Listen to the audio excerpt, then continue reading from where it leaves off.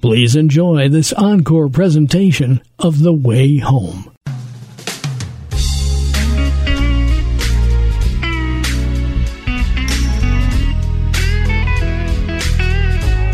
Welcome back. You're listening to The Way Home with Laura Smith. Here's Laura. This is one of those weekends that makes you stop and think about all you have to be grateful for, especially as an American. Memorial Day weekend, basically, the whole weekend, I feel, should be devoted to thinking of our beloved vets and anyone who has done any type of service to this country. And then, of course, remembering those who died and did not come home and gave the last ultimate sacrifice for our country. I'm so grateful. And our show today is going to have a wonderful guest who has written a book that commemorates Memorial Day. That's all coming up in the second half. Doyle Glass. In addition to being Memorial Day weekend, it also sort of signifies that what they call the unofficial start of summer. And what better time to get excited about reading some fabulous books to keep you company, whether you're at the beach, on vacation, or home and doing your regular routine, but just in the lazy, hazy days of summer. Well, I have, starting off in our summer reading series today, a good friend of mine who, over the years has written many books, all of them nonfiction. She's a love expert. She was a publicist to many stars. She launched the careers of Deepak Chopra and some of Marianne Williamson and Neil Donald Walsh, people in the consciousness and spiritual space, and has truly been a guru of finding love in your life, Arielle Ford. But now she has written her very first ever novel, and boy, oh boy, is it a good one. It is the ultimate summer read. And for anyone who wants to find romance, revenge, healing, and spirituality all in one great book, it's time to get The Love Thief. And when you do, if you pre-order her book, by the way, you get 10 free yoga videos that are specifically towards finding inner peace and healing of whatever your heart might be going through. So Arielle Ford is here to tell the story about how she went from writing nonfiction to her very first novel. And in fact, the book is already being optioned and produced for an episodic series, a streaming series. So that is very exciting. But right after Arielle, we're going to have a gentleman by the name of Doyle Glass. He has written, actually, he has an updated version of his book called Swift Sword, which is the true story of the Marines of Mike 3-5 in Vietnam for September 1967. Now, Swift Sword, included in its latest edition, are 50 interviews with soldiers of Vietnam, veterans who came back and lived to tell some of the most horrific stories, but also stories of great valor. And for that, I think it's an absolute perfect summer read for us to truly think about those veterans of the Vietnam War, all veterans, of course, and all people that perished in the war. So Swift Sword, Doyle Glass coming up, and of course, good news at the end with Jim Cleefield. I'm Laura Smith, and the show is brought to you today, per usual, by our good friends and family at Balance of Nature, fruits and veggies in a capsule. Balance of Nature is one of those all-American companies as well. It is made here in America. They believe very strongly in the promise of America and all that is good and wonderful about our country. And they are doing so much at Balance of Nature, not only with this product that is serving billions of fruits and vegetables across the planet, but they are also building a village to commemorate the United States. And we're going to have more news on that this year as it gets underway. Called Liberty Village. So Balance of Nature is where you go to find out about the fruits and veggies and the whole health system, and also about the Liberty Village. And when you do order your fruits and vegetables, by all means, please put my name in the promo code LAURA, Laura. That way they know that you heard it here on the way home. When we come back, our summer reading series begins with Arielle Ford and The Love Thief. Don't go away. It's Memorial Day weekend on the way home. Balance of Nature's fruits and vegetables in a capsule, changing the world one life at a time. I ran this by my doctor. I always run it by her, everything I take, and I told her I've been taking this for a while. Is this okay to take? She goes, oh, this is wonderful for you to take. Keep taking it. She goes, I approve this. This is very good. So she said, yes. She said, this is one thing you can take that's very good. I'm not going to stop taking Balance of Nature. Start your journey to better health with Balance of Nature. Call 1-800-246-8751 or go to balanceofnature.com. For a limited time this summer, get $25 off your first order as a preferred customer, plus a free fruits and veggies travel set with free shipping and our money-back guarantee. That's 1-800-246-8751. Go to balanceofnature.com or call 1-800-246-8751 and get this special offer by using discount code Laura.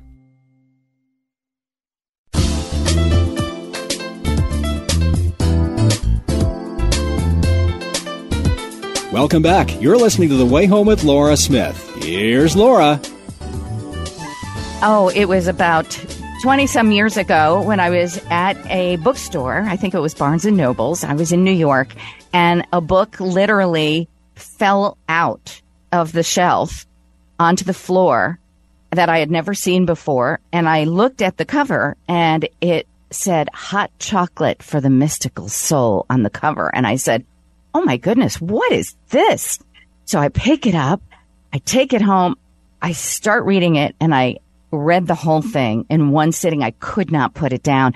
I said, who is this amazing woman who wrote this book? And honestly, it was probably in the early 2000s or something. And I couldn't believe how great this was. And then I found that there was a sequel. There was Hot Chocolate for the Mystical Lover and Hot Chocolate for the Mystical Teenager. And then I found out that she had a whole bunch of books, and all based on the beautiful concept of love.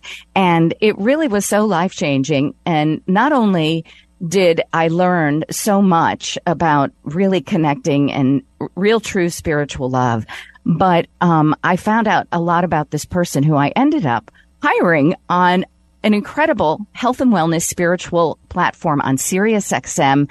I wanted her to have her own program because she was so prolific in her writings and her teachings on love. So Arielle Ford became a radio show, which was, I think it was the same thing. Was it Mystical Cafe? Mystical Cafe. Yes, you gave me my big break into radio. So thank you. That was so much fun. I was so starstruck because I had been like reading and rereading these books so often. And then when I finally got to meet you and you were like on the platform, and I was just beside myself because you are truly one of the, the career that you've had, even up until now, even before I met you, was so outstanding as a publicist. The people that you had been their publicist for, Deepak Chopra, Neil Donald Walsh, Marianne Williamson, who's running for president now. There are so many people you put on the map in this whole sort of spiritual love, consciousness raising sector that it was truly unbelievable. Your sister as well, your late sister, Debbie Ford, who was just somebody I idolized as well in terms of her beautiful, beautiful work. It truly was outstanding to me that you had done all of this before I ended up getting you onto the radio. And how lucky was I? I wish we had copies of those shows somewhere. I do. I have CDs of every single show. I don't have a CD player anymore, but I have CDs. Is that right? Oh my gosh. Well, I have 3 CD players and no CDs, so I should give you one of mine. But truly, it was so great. And I learned so much about love and life from you, Arielle. And you're an old soul in the sense that you were really talking about love on such a different spectrum and level, finding your soulmate the way you did, Brian, and sharing your story has given hope to millions and millions of people. And you've turned these teachings into, well, you speak all over the country and probably the world as well. I got to see you last year in Boone, North Carolina, about finding a soulmate. And it was just wonderful. First of all, you're living proof that true love can happen and that you can learn to manifest it. There are ways of doing this with your soulmate books and such. But now something brand new. I can't believe someone with as vast a career as that you have. You told me last year in North Carolina, you said, guess what? I'm writing a novel. I said, a novel? Because all of your stuff comes from this wonderful knowledge that is all, nonfiction. You're writing a novel. That takes a lot of guts. And then lo and behold, a year later, I get an email from your publicist saying that the book has been written, The Love Thief, and that it is truly going to be the blockbuster summer reading.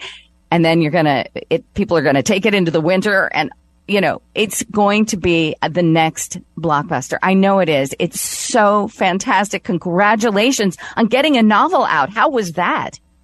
Oh my God. Well, writing a novel was never on my to-do list ever. Like I've written 11 nonfiction books, but never once did I have the thought, oh, maybe I should write a novel. Like that never happened.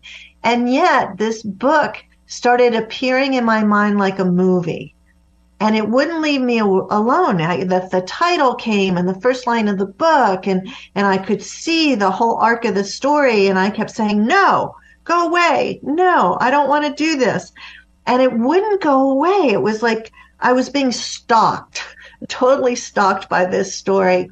And I knew by watching the movie in my head that the majority of the story would take place in Rishikesh, India, a place that I had been to many times and always loved. But I also knew that if I were going to write this story, I'd have to go back to Rishikesh to do some research. And so one day when I was really sort of perturbed at this movie that wouldn't go away, I said, okay, God, if I'm meant to write this book, if I really have to write this book, then I need to manifest a ticket to India, a $7,000 business class round trip ticket to India. And then I sort of took this deep breath and I thought, oh, I'm safe.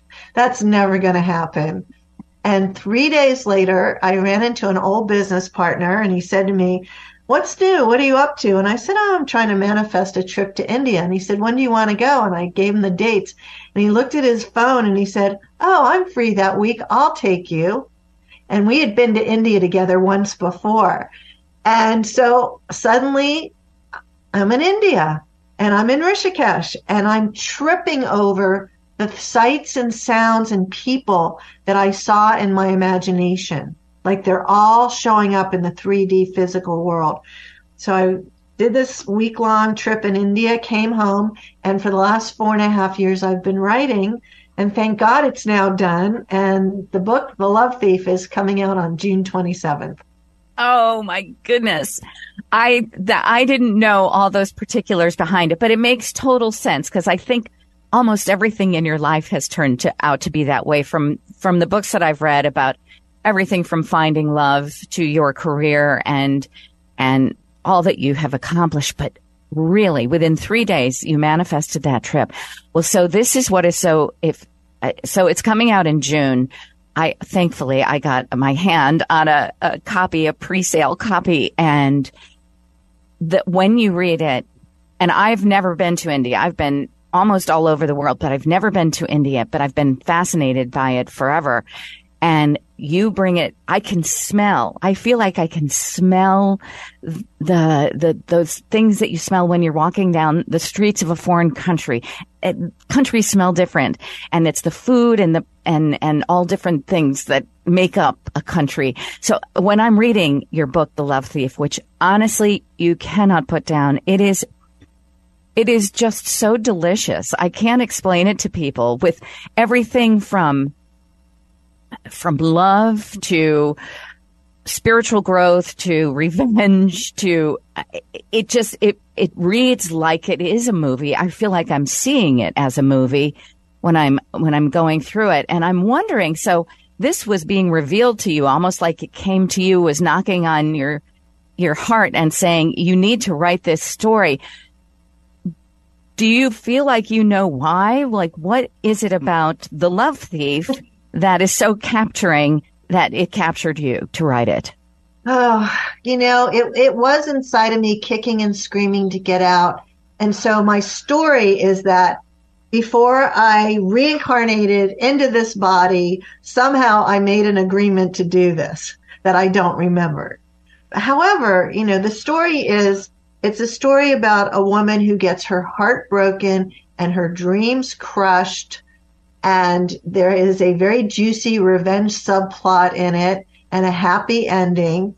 And it's also the story of so many women that have been taken in by a toxic narcissist or even a sociopath who've had their hearts broken. I can't tell you, almost every woman I know has had that experience at least once, if not twice. And so as the story was coming to me, it all felt very familiar. Now, I had, as in my younger years, had an experience, but not to the degree that my protagonist has. This guy really ruined her life on every level. And as I was writing it, I was sharing pages with some friends of mine.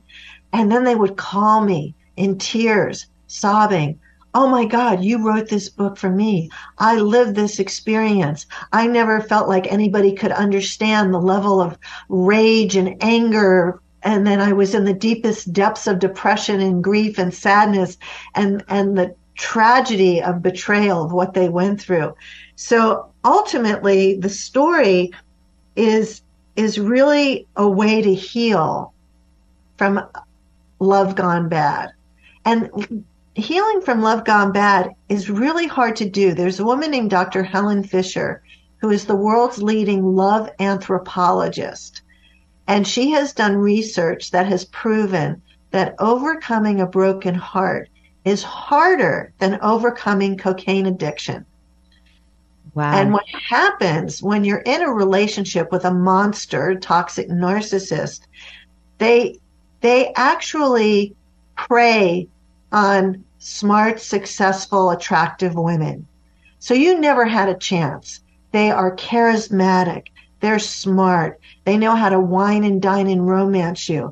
And they do that until you're hooked, until you're now a junkie for their love. And then the real them shows up.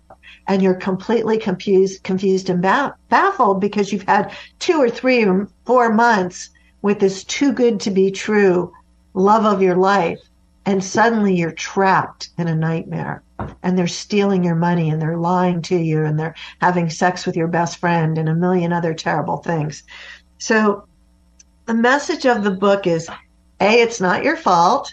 B, this is how it happened. You got love bombed. And that's a term. You were literally love bombed with a man holding an AK-47 of romance. You were wiped out, and there's hope, and you will recover. And here's how you do it. But that's sort of woven in through the back door of the book, because mostly it's a romantic, spiritual thriller. My producer in Hollywood calls it Eat, Pray, Love meets Dirty John.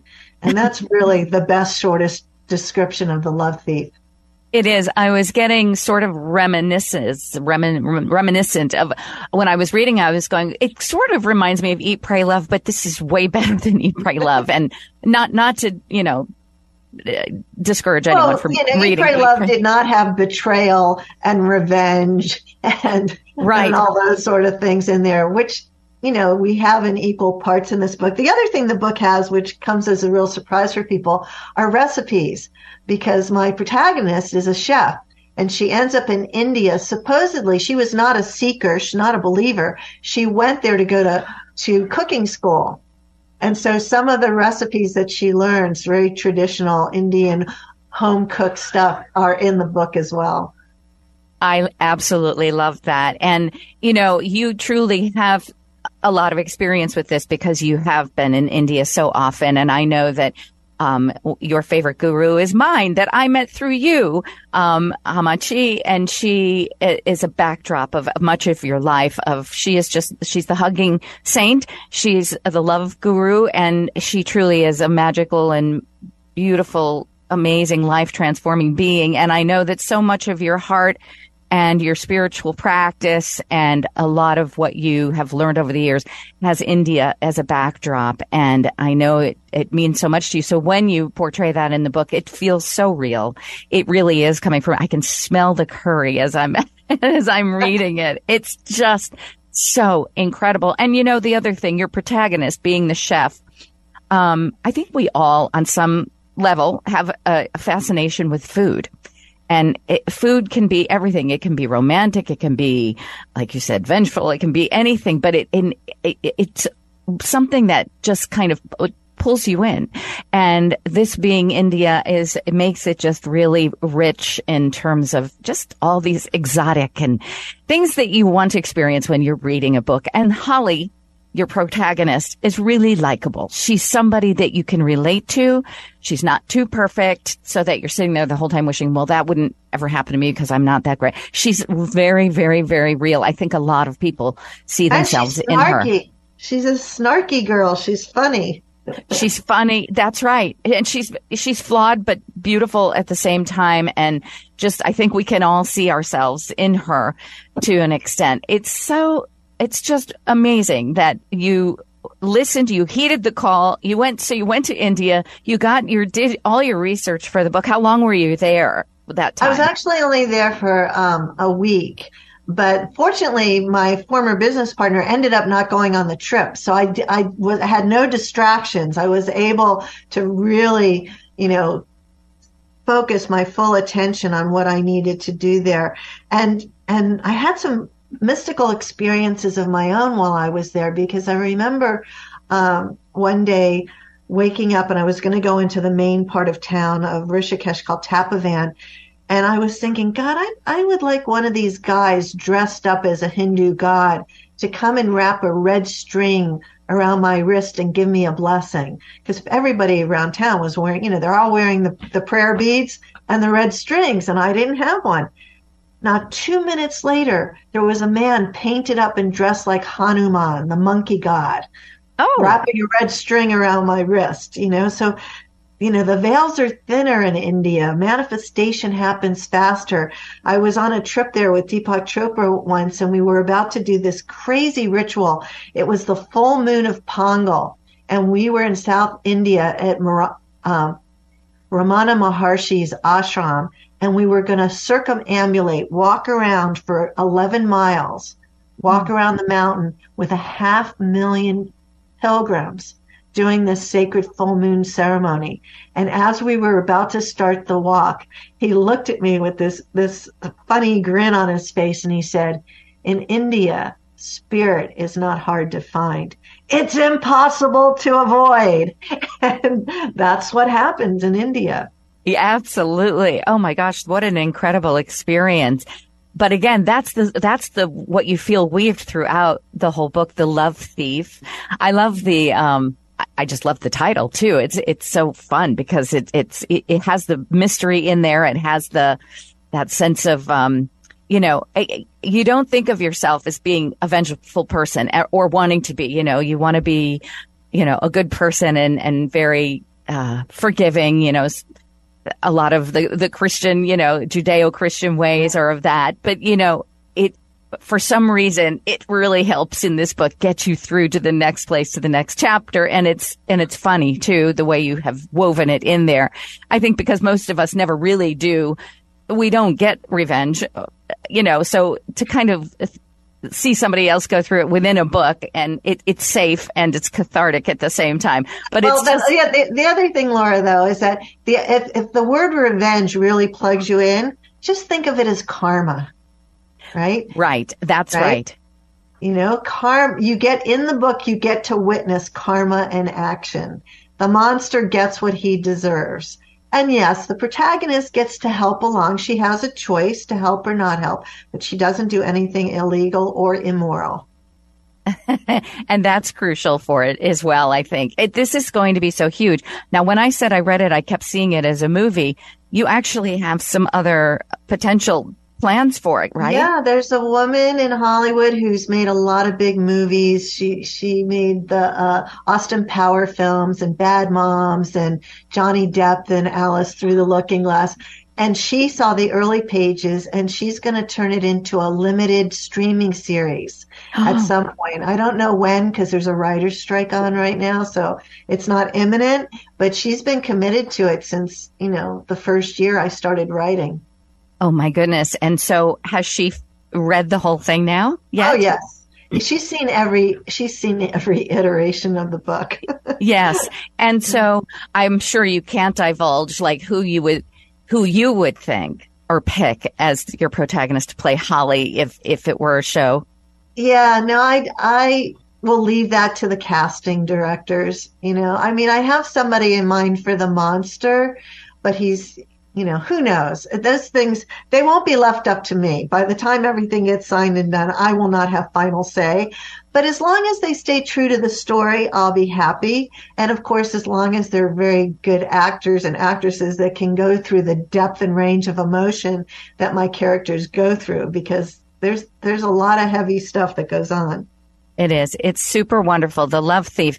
Now, I know that at one point you had this sort of offer if people were pre-ordering the book for some type of yoga series. Yes. To go with it. What a great idea. Yeah. If you go to thelovethief.com and you pre-order the book, you get 10 videos to download, each one taught by one of the world's top yoga instructors. So I gave each of them an emotion to then demonstrate the yogic philosophy and poses to heal anger, guilt, betrayal, grief, connecting with the divine. So there are these 10 great videos, and you can have them for free instantly if you go to thelovethief.com and pre-order.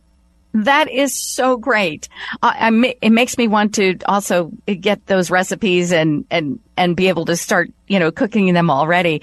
Thelovethief.com. What a great idea. Get the yoga videos as well. Your sister, Debbie Ford, was really such a proponent and a very well-known person in the space of consciousness and healing work, self-healing work, and now in the great beyond. Do you feel like she has anything to do with this book getting done? Everything to do it. She talks to me all the time.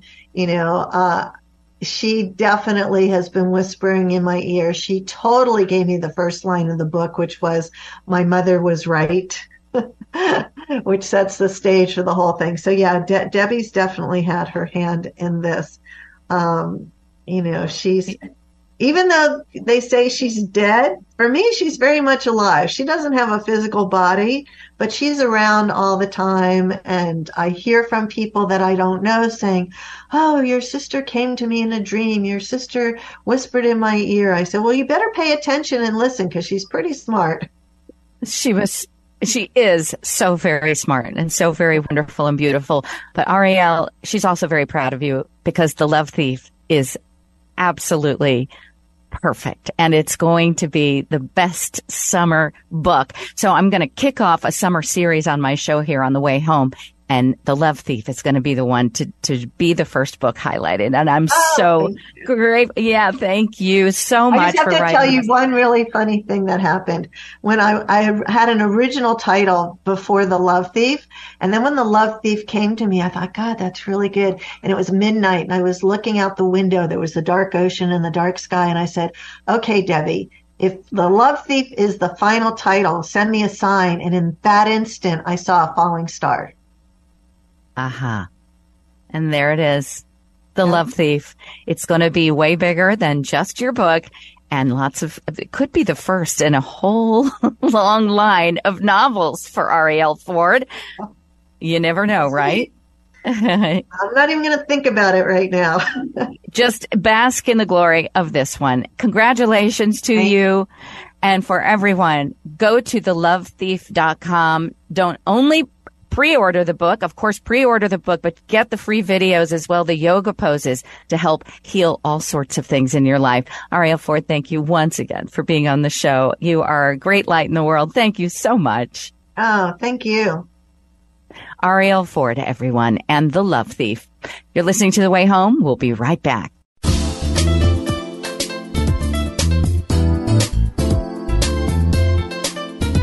Welcome back. You're listening to The Way Home with Laura Smith. Here's Laura.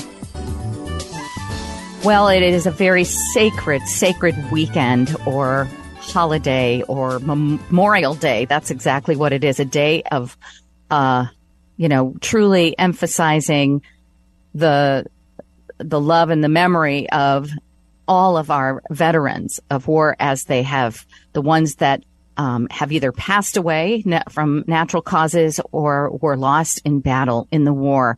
And it is, to me, it's so sacred. I feel like I wish I knew more about what the day meant, but I thought it would be better to just bring on somebody who really understands what it's all about. And I have a very special author with us today. His name is Doyle Glass, and he has a book that has been sort of updated, a bestseller already. It's called Swift Sword, The True Story of the Marines of Mike 3-5 in Vietnam, 4 September 1967. Doyle, thank you so much for joining us on what is really, truly, it's not the unofficial start of summer, which is what we always say about Memorial Day. It is so much more. And thank you for being here. Laura, it's a real honor and privilege to be here. Thank you. So you've written this book with these firsthand accounts. You have done almost 50 interviews with soldiers, people, family members, and then soldiers themselves that were in the Vietnam War. And your book has gotten high acclaim because of its accurate portrayals of really graphic but very important moments and battles in the Vietnam War. So if you would just explain the title of the book to me, I had to ask you how to say it so that I was saying it correctly. The True Story of the Marines of Mike 3-5 in Vietnam, 4 September. This is a big qualifier for Swift Sword, your book. What does that mean, the Marines of Mike? The Marines of Mike 3-5 in the Marine Corps, there's designations of organizations. So the company has a letter designation. A is Able Company. B is Bravo. In this case, it's M Company, Mike 3-5, 3rd Battalion, 5th Marine Division. So that designates a specific company and a specific battalion and a specific division in the Marine Corps. Okay. All right.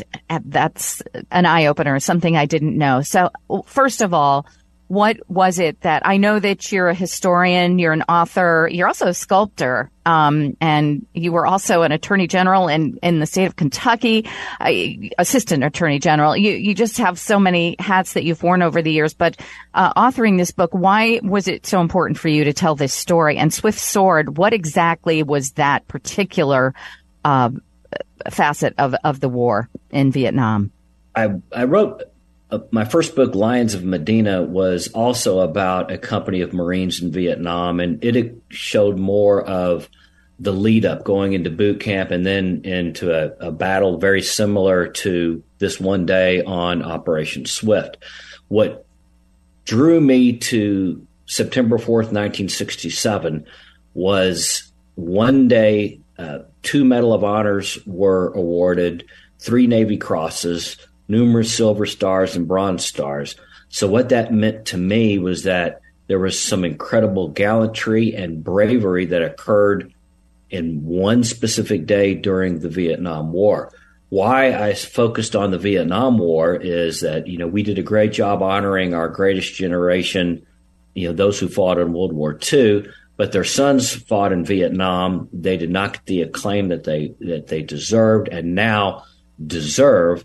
But I wanted to document what these young men went through in true combat, which I simply did not see being documented for the Vietnam War. And that's the reason that I did it. And boy, I can't think of anything really more important. I often think of whenever I see a veteran with a Vietnam hat on, I just want to hug them and thank them. And but I can't imagine that there's a whole lot that can take away what it must have been like for a lot of them who came back. And of course, for the families of the ones who did not. But that war in particular, like you said, they didn't get the recognition. In reading certain aspects of your book, some of the scenes that you set with these interviews that you did with these vets and what they went through. I mean, we're talking, when I say graphic, I don't mean in the way that it's just gory or something. I mean, it gives you the pulse by pulse, second to second, action that's going on, and often through injuries and all the tactical experiences and what they went through, and just the horror and the drama of it all. And you wonder how anybody survived any of it. And that's true. And, you mentioned that this is a second edition. The first edition of the book, to my fault, did not include the interviews. And as time went on, I always thought something's missing from this. And almost like, you look in the mirror, it's staring me right in the face. They need to tell their story. So I went back to every interview, like you said, 50, and read through them all and put in the book, their words are in italics, so that the reader will know when a vet is speaking after the battle. And it's made all the difference in the world to really bring it to life and to have them tell their story, because they were the ones there who lived it and lived the horror.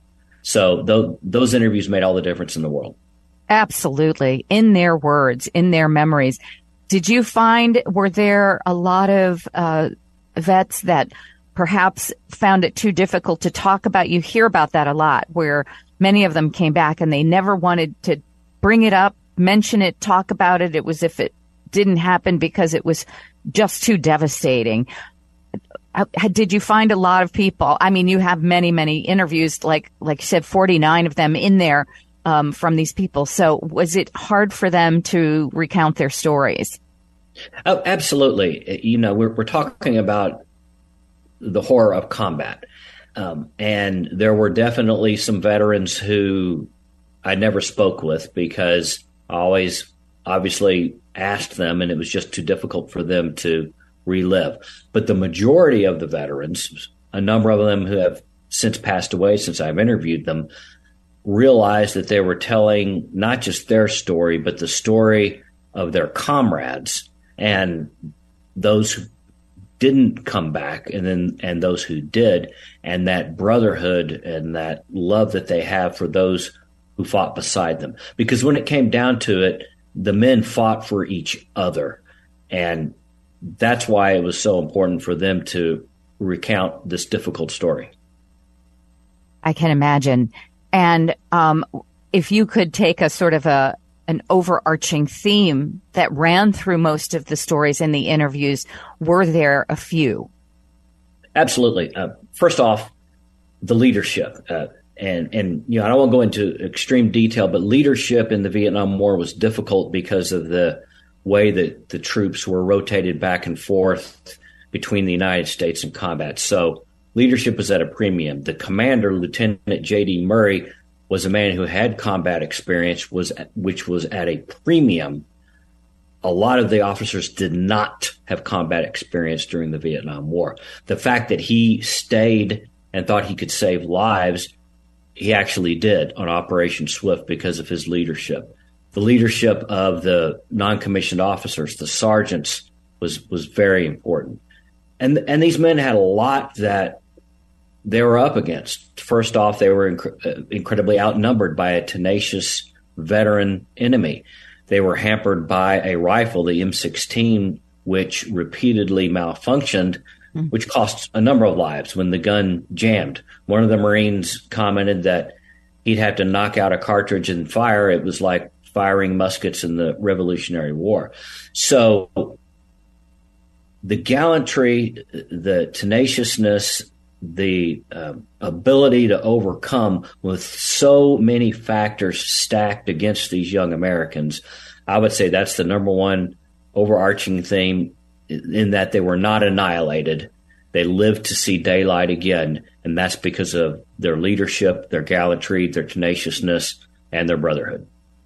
And those medals awarded, I have a very dear friend from school, Todd Robinson, who wrote the film called The Last Full Measure, and it was about Pitzenbarger, I think his name was, who got the Medal of Honor, but 32 years posthumously.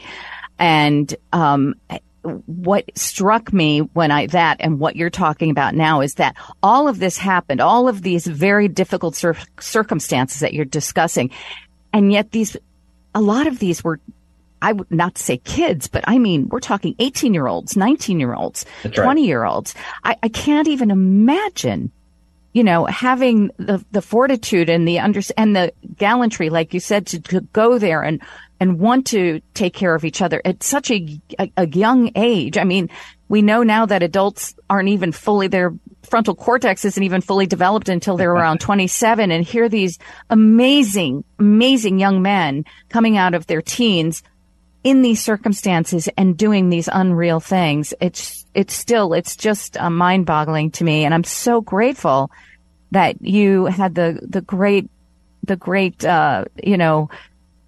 desire to bring their stories forth. So this reedition of Swift Sword, your best-selling book, the true story of the Marines of Mike 3-5 in Vietnam for September 1967. Doyle Glass, you are truly, I think, doing a service to these men and women, getting their stories out. Do you plan on doing any subsequent books of this type? Do you find that there's a great appetite for people to hear the words of the people that went through these wars and fought these battles? Absolutely. I do have plans. The problem, like we all have, is time. These interviews took a number of years and then had to be compiled and and then the whole piece of a giant puzzle had to be put together. So I do have further plans, but my main goal now is to honor our Vietnam veterans specifically, because the majority of them are now in their mid-70s. It's the time to honor them like we did our greatest generation in the 1990s. And my main goal is with these two books, Lions of Medina and Swift Sword, to tell the true story so that all of us can go out and thank our Vietnam veterans. Oh, thank you so much. Absolutely. Doyle Glass, the author of Lions of Medina, which he just said, and Swift Sword, the reedition of Swift Sword, the true story of the Marines of Mike 3-5 in Vietnam for September 1967, giving us a true inside story about what so many of them went through, their bravery, their courage, and their ability to love their country and one another above self. Truly remarkable. Doyle Glass, you've done them a great service yourself. They must be very happy to be a part of your book. And thank you so much for bringing it to us. I really think that this is something Americans really need to take in and incorporate into their lives, is thanking a Vietnam vet. Thank you so much. Thank you, Laura. It's been a privilege to be here. Thank you. Doyle Glass with the book Swift Sword. This is The Way Home on Memorial Day weekend. We'll be right back. Balance of Nature, changing the world one life at a time. I have more energy. I am moving. I am on my feet. I went from taking maximum on a very good day, 3,000 steps. Today, 3,000, 4,000 steps is my minimum. I'm up to 5, 6, 7, 8,000 steps a day. I have 4 children and 8 grandchildren. They're amazed by my ability to be so energetic and do things. I'm still doing things that I did when I was 25 years old, and I'm 66 years old now. This product is amazing.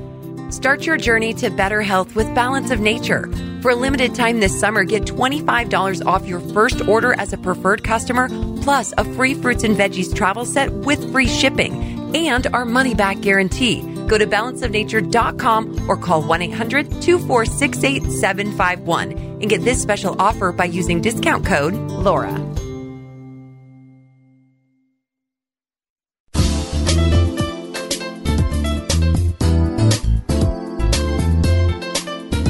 Welcome back. You're listening to The Way Home with Laura Smith. Here's Laura. Well, I am very inspired by these wonderful summer reading books. We had Swift Sword. We also had The Love Thief. And really, what is better than curling up with a good book, whether it's on your hammock, your porch, on the beach, or anywhere, just to really set the tone for, kind of taking it easy and getting lost in a great story. Well, Great stories is what Jim Cleefield's all about. He goes out there and he finds good news, and I love those stories all the time. So, Jim, it is Memorial Day weekend. Do you have something a little apropos?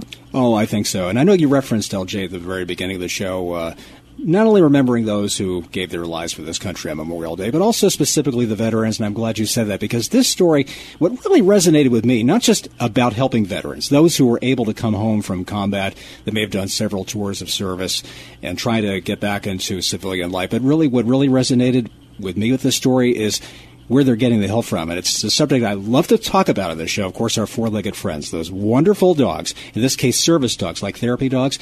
Now, there's this national nonprofit organization that hasn't been around very long. They started 5 years ago, called United States Veteran Service Dogs. They started in 2018.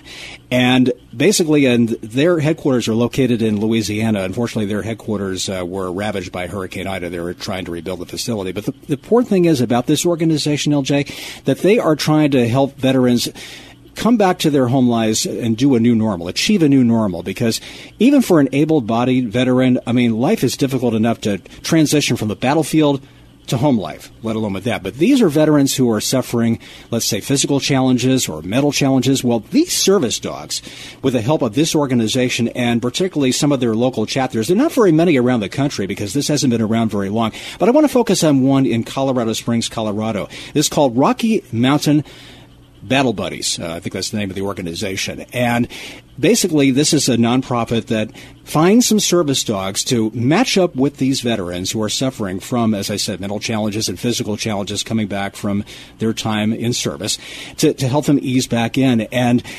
particularly with this one is that they train these dogs. It's 12 and 18-month process. They find these pet raisers and pet sitters. Usually the pet sitters are like of high school age. They take them into their care, and they don't just teach them the basic 7 commands like they would for typical dog training. They want to train these dogs in a way that they can help these veterans, specifically so they can match them up correctly with these veterans based on what their needs are. For example, if one veteran is suffering from PTSD and anxiety, I'll give an example, then the dog would basically be trained to distract that veteran in some way. Or if there's a veteran who is suffering a physical challenge, could be an amputee, could be in a wheelchair or using a walker, well, that dog can be an extra pair of hands, if you will. Let's say to fetch something or retrieve something, maybe open a door. We're creating what I would call a positive experience for these veterans to really help them ease back into their lives. And this organization is just really wonderful. And as I said, young high schoolers who were interested in doing it, I mean, they take care of these animals. And Tina Young, who's a volunteer with the Rocky Mountain chapter of United States Veteran Service Dogs, she said, we have these dogs in their care with these trainers, and it's tough to give them up because they have a bond with them, too. They spend so much time with them, making sure that they're well trained. But we give these dogs for free, and that's the best part of this. There's no cost at all to these veterans whatsoever. And he said, but they're worth their weight in gold because they're more than just companionship with these veterans need, because they're alone. They don't have somebody else. It's just more than just a real companion to have. They're way more than that. An extra pair of hands, as I said.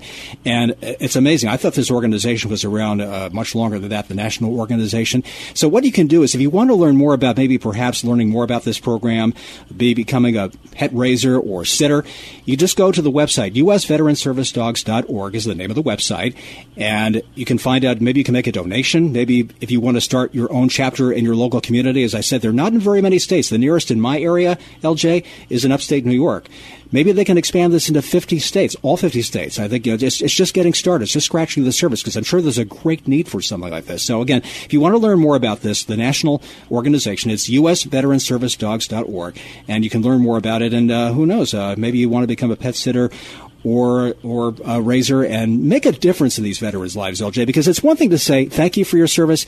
This is a wonderful way of giving back. And what a better way to do that than with these service dogs. I love it. Say the website one more time really slowly. Sure. USVeteranServiceDogs.org. USVeteranServiceDogs.org. It's one word. Okay. Does veteran have an S on it? Is it yes. veterans or veteran veteran? service? Okay. Yeah, veteran service dogs, yeah.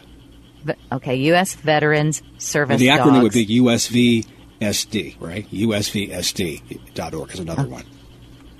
All right. Wonderful stuff. Boy, what could be better? Teaming up wonderful animals like this with our vets. I think it's a great idea and a great cause for sure. On this Memorial Day, do you have any plans, Bob and Jim, for honoring our veterans or our, the people that have passed away in the wars, or just in your heart with your prayers? Well, I guess in my case, if I may, my dad, who I lost last year, he served in the Navy. He was a proud Navy veteran. He served between Korea and Vietnam in the late 50s on an aircraft carrier, and I believe that's where he got his flying skills. He went on to be a great private pilot. He never flew commercially. So I guess in remembering Memorial Day, I guess it was with my dad in mind because, what he did. I mean, because he served this country very well. I mean, he didn't have to be killed or kill, but he served very honorably. So I would say really in Memorial Day commemorating, it's really about my dad mostly. Okay, that's that. And me too. My dad, who passed away in December, he was in the Air Force, and he served, I think like 4 years or something like that. But it meant a lot to him. It truly meant a lot to him. And, once someone enlists for something like that, I think it changes them forever. And it is something that when they do pass on, it is something that means more to them. Just so much to them. Yeah. How about you, Bob? Yeah. Did anyone in your family serve? Yes, my nephew was a Marine and one tour of duty over in Iraq. And I'm going to be spending the weekend at his house seeing his newest daughter for the first time, Lila Louise. Lila Louise? Yes. Oh, how wonderful. Yes. So you get to be with him. He was a Marine, and now he's bringing new life. Oh, I love it. Lila Louise. Mm-hmm. How gorgeous is that? Well, that sounds beautiful. And I know that, we often see Memorial Day as a great, day to kick off the summer and everything. But I think for many, many people, it is their opportunity to say thank you in their hearts to their loved ones that have gone on, that were indeed service members, and those who died in wars, fresh ones and ones from very long ago. Such an important day, and that made this country what it was. We thank them always. And I thank you both for always doing the show with us, and I hope that everybody has a wonderful weekend commemorating Memorial Day, and those that you love as well, and that you have a great week. We will see you next time on The Way Home. God bless. I'm Laura Smith.